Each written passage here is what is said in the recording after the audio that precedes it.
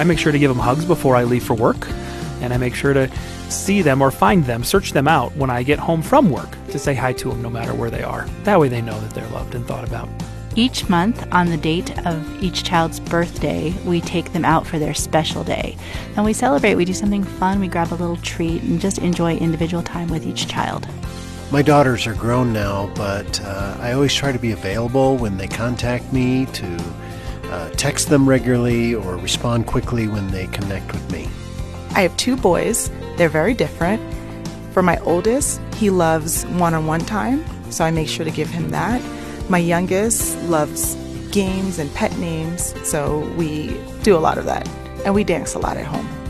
Some fun ideas about how to demonstrate love to your child. And today on Focus on the Family, we're going to explore even more ways to build vibrant memories for a strong family identity.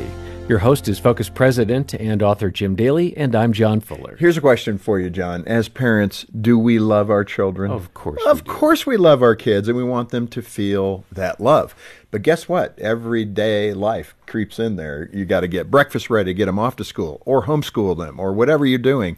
And there's this to do and that to do. And it's hard throughout the day to remember to love our children and make sure that they feel loved. Here at Focus, we want to remind you to do that. And we're going to talk about that today. Some very unique ways that you may not have thought about that you can show your child love. And it's simple and doesn't take much time, and they get the impact of it. And that's an important thing to remember. You know, so often we downplay the love of God for us. And isn't it nice to feel the warmth and that love from our Lord in the ways that he does it for us, reminding us of something, or, reintroducing us to a friend that we haven't seen in a while, whatever it might be. Every day as parents, we have that opportunity to make sure our kids know we love them, that God loves them, and that their future is bright. And that is the message that Julie Lavender has for us today. She's a journalist and former homeschooling mom, and she and her husband David have 4 adult children and a son-in-law and a grandson. Julie's also an author, and she's gathered a terrific collection of ideas in a book called 365 Ways to Love Your Child, turning little moments into lasting memories. Julie, welcome to Focus on the Family. Thank you. I'm very glad to be here. It's good to have you here. And I want to just dive in. Why do our kids translate special memories into feelings of being loved? Well, I think that, when we build these memories as a family, I think it helps a child feel loved and valued. It creates a bond with common language of shared experiences. When we can think about those things where we've laughed together, we've cried together, we've tried to solve a problem together, we've gone on a vacation together. Those shared experiences, that's a language that we only have, that nobody else shares that with us. Yeah, it's and so good. I think that just gives us that common language. And I also think it gives us a common identity with that family unit and a sense of belonging. Yeah, I love this next observation out of your book, 365 Ways to Love Your Child. You once retired as the mom of the house with a 3-page retirement note, which That's Jean, right. When I told her that, she was laughing. So you got to tell all the moms listening, what was your retirement announcement? Well, and that was not one of my finer moments. That was, and How old were the kids? That probably explains it. That's a disclaimer. The youngest was 10. Yeah. The oldest was already in college, and I had a driver, a 16-year-old, and then my son would have been 13. So they could kind of fend for themselves. And so it was my resignation letter, not even a retirement letter. It was a resignation letter. And I cleared it with my husband first. It was the beginning of falling prey to social media, and I was doing the comparison game, and, I wasn't living up to other people's standards, and, oh my goodness, everybody else's children seemed perfect. And I had a pity party. My children didn't appreciate me. They didn't love me. They didn't, I didn't think they spent enough time with me. I didn't think they communicated with me. And I guess I'd had a bad week. So I told my husband I was going to resign. I started writing the letter, and it did turn into 3 pages because I had a little short list of things that I had done for myself that week. That was the first thing I said, this is all I've done for myself. And then I had a really long list of everything I had done for them, which I just thought was extensive, and nobody was appreciative. Every mom is listening right now. Exactly. And so, it was a really long list. It was getting close to, it was in October. we were making costumes for the fall festival at the church. I just felt like I had done so much and nobody was appreciating me. And so I told them they were responsible for their meals, for getting to dance, for getting to ballet, getting to guitar, getting to horseback. They would have to work that out amongst themselves, ask somebody else. And I said, and maybe you'll tell that person thank you instead of you don't, your mom. So I, and I even drove to where my son was living just across town in college and stuck a note in his car. So my children were mortified to begin with, and, I took some time for myself. What I really did was go to the library and work on some of my writing projects. But, the crazy thing is, I learned the lesson before my children. I really only stayed resigned about 2.5 days.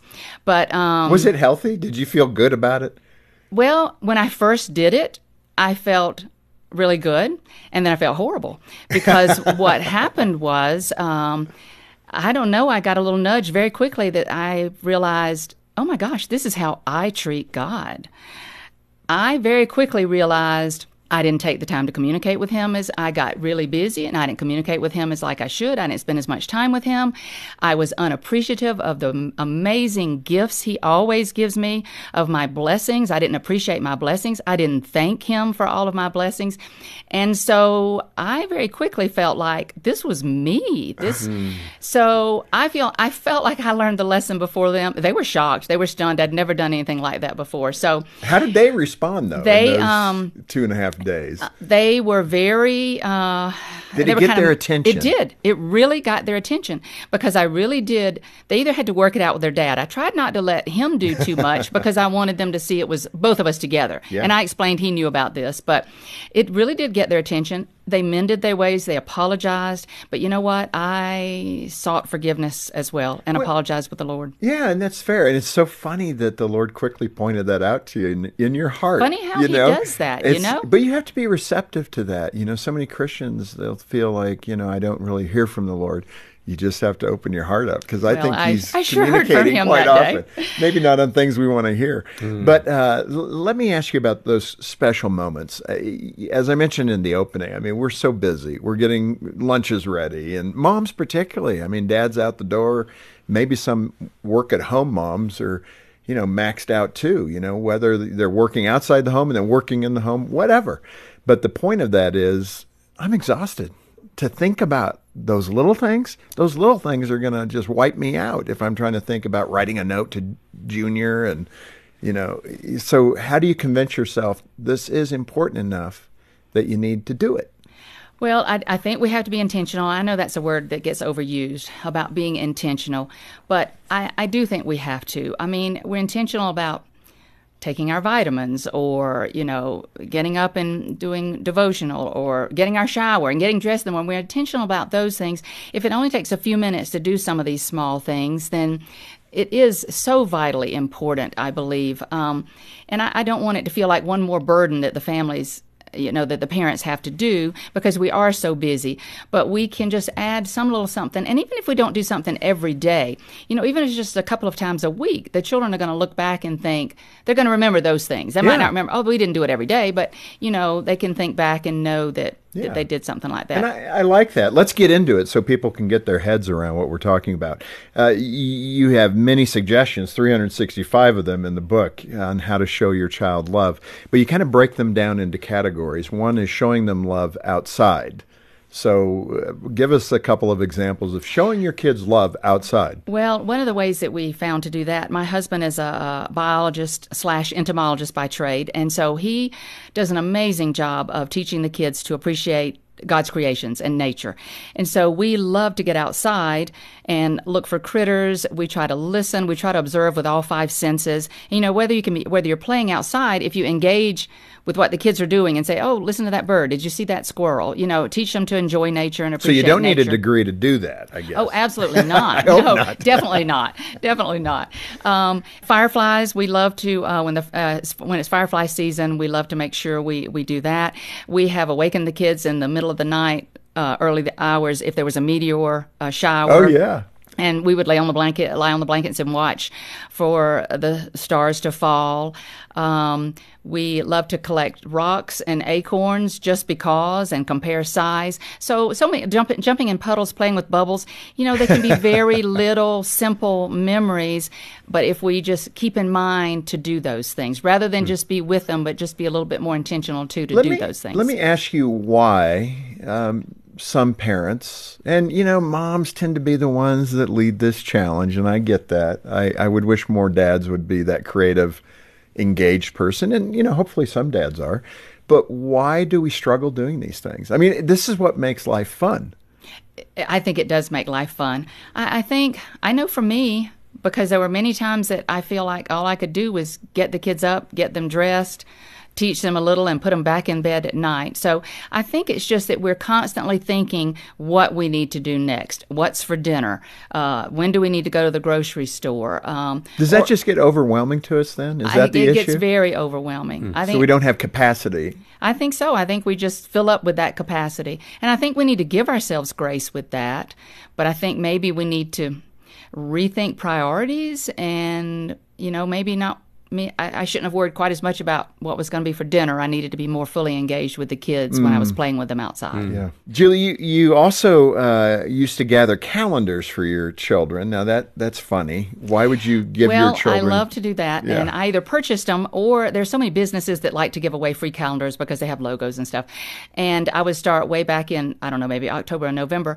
And after the kids would go to bed, on about 20 of the days of each month, I would either put a cute sticker, write a note, a love note, just an encouragement. I think you're great. I think you're wonderful. You're a good big brother. I would just sit, and while my husband and I were watching TV, I would just write. So it would take a while, but this was just something I really enjoyed doing. And then that was their little New Year's Day present for each of them. They each had their own calendar. They would hang it in their room. And most of my kids marked off each day. And it was my thought that if I had a really busy day and I didn't remember any way I had showed love to my children, or even if I had lost my temper that day or had just had a bad day, then when they marked that day off on the calendar, hopefully there was a note that reminded them, I love you, and I love you big. I think that's great. And we always talk about how important it is for children to have their identity in Christ, right?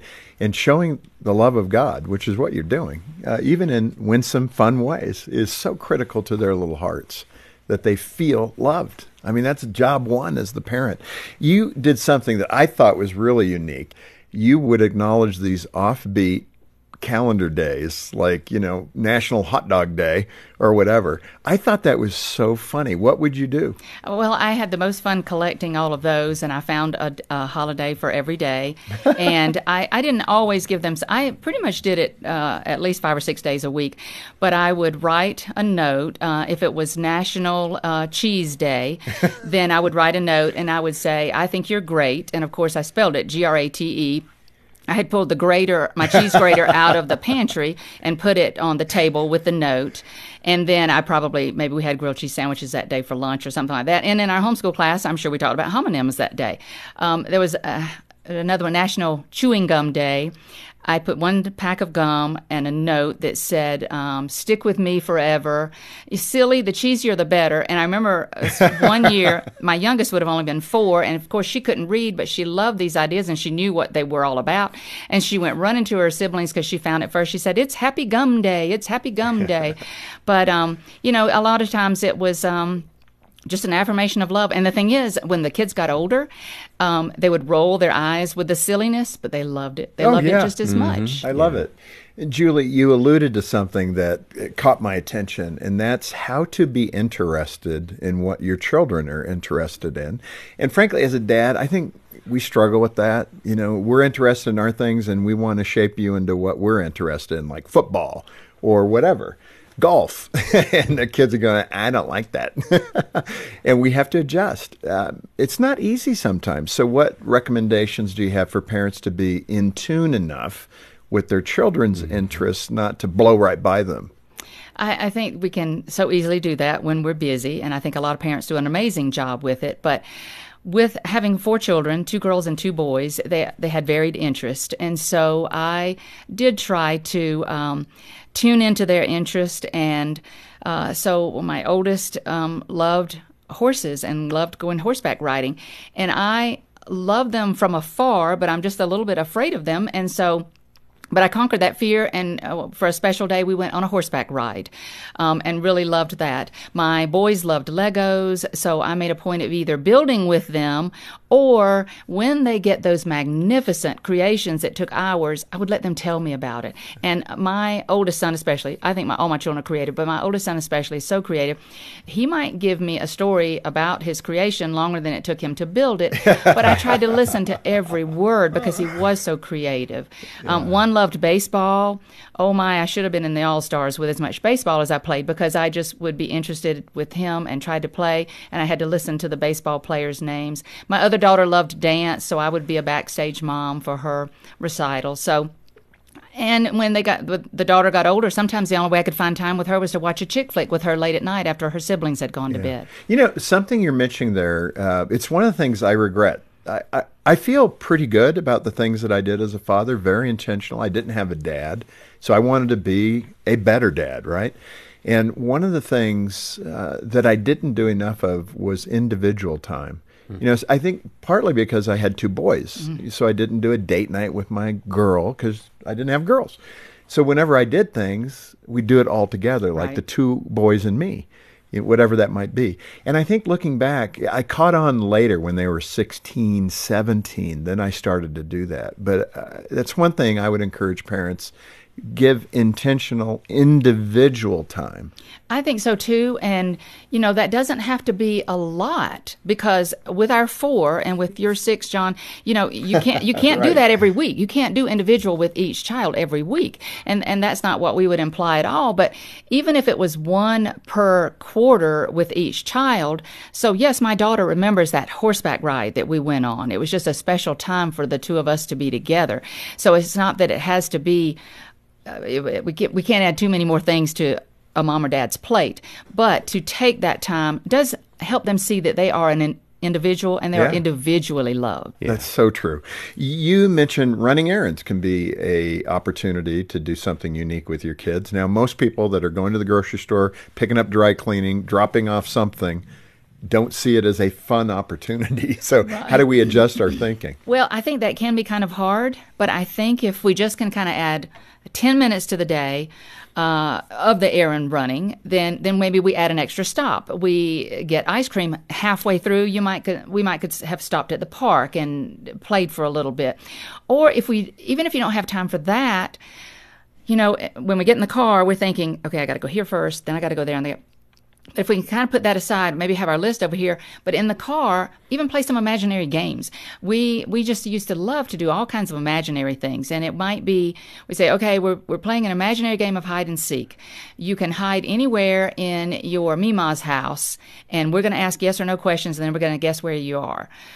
So we use our imagination to come up with things like that, just to help that time pass by. I think that's great. I never did anything like that. Did you? I think I really like that idea. The imagination of hide and seek. I think that's great. And you know, you need no tools or utensils or anything for that. You just use your imagination and words and communicate. You know, another one that was in the book that I really appreciated was playing the ABC game at the grocery store. I wish I would have thought of that years ago. Especially when you're the homeschooling teacher, then you're hunting any excuse like that, you know, but then that's fun, and that helps them arrange the groceries in the cart or help you look for it on the shelf. I was trying to get beyond asparagus and applesauce and then go to broccoli. Well, I'm not sure if we got every letter. Baking soda. We found most of them. Yeah, I was going to say, what'd you put for the Z? I don't know. Zucchini.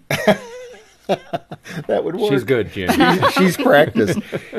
Serving others together can be a great lesson for your kids. That was another thing that you mentioned. Describe how you, in essence, do the parental setup to make sure that your kids are being exposed to helping others. Well, and I think that's so important to show our kids to be the hands and feet of Jesus and to serve others. And we kind of fell into that. I didn't do that early on, but when my oldest was 5 years old, we took a trip to California, and that was his first experience seeing a homeless person laying on a bench on a newspaper covered up in a tattered blanket. And he started asking questions, and I tried to be very honest, and I answered all his questions.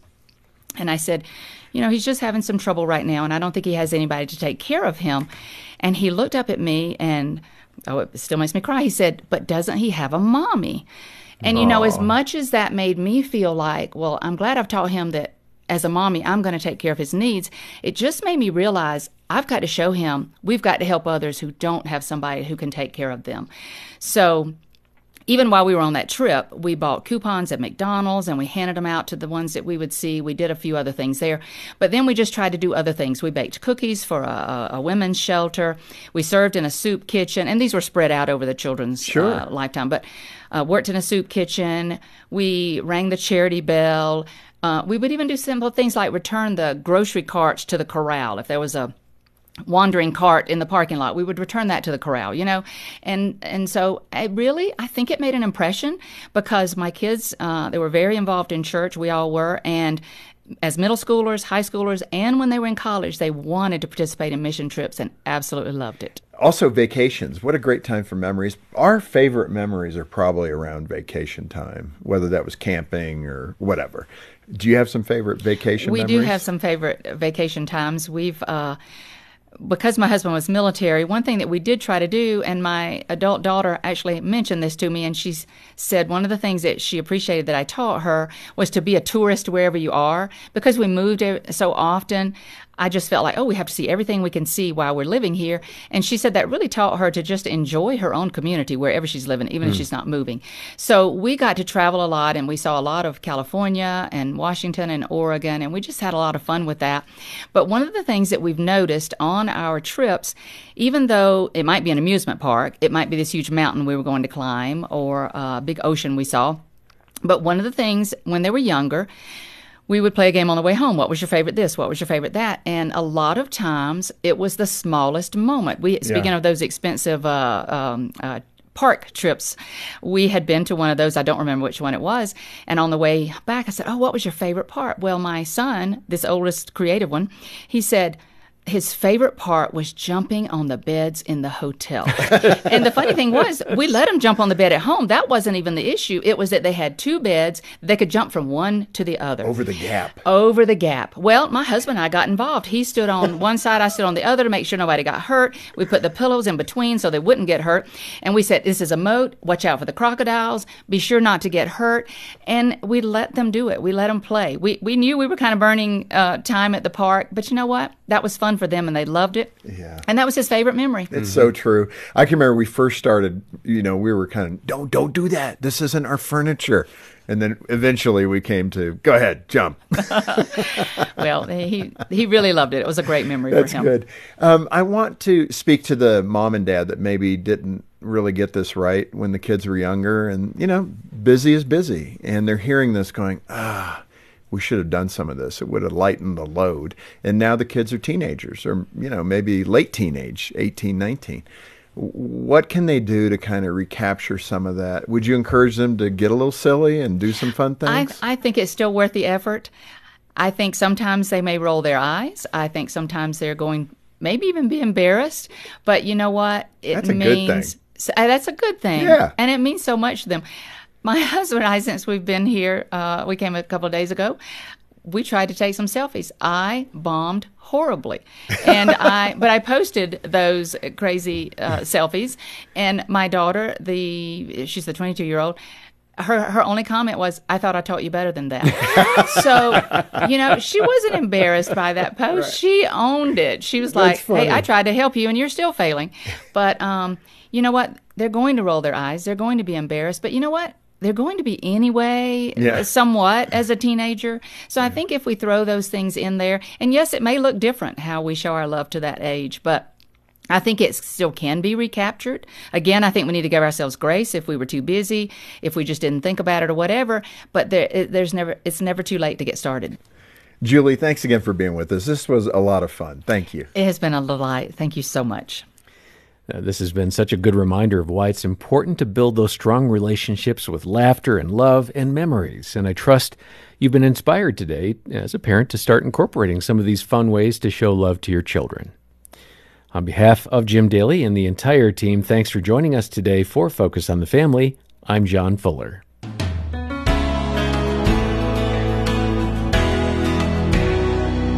I so enjoyed hearing about some fun ways to build lasting memories from small moments. The challenge is to be intentional. And by being intentional in this way, you're reflecting God's love and building your child's faith. You know, at the end of the time of your parenting, when the kids are 18 or 19, this may be one of the best things you can teach them. How to embrace life with all of its troubles and to do it with a smile.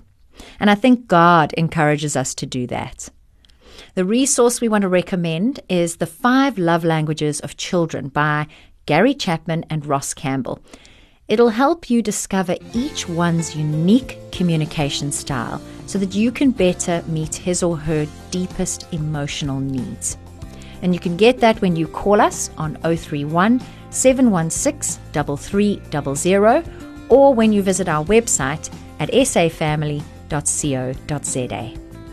If you missed part of this broadcast, you can find it on our website via your podcast app, or why not download the Focus on the Family Africa app? You can see the range of programs available, read the latest articles, and share the content with your friends and family. It's available for both iPhone and Android. Just be sure to search for Focus on the Family Africa. Thanks for being with us today. I'm Alison Schnell for Focus on the Family Africa, hoping that you'll join us next time when we'll once again help you and your family thrive in Christ.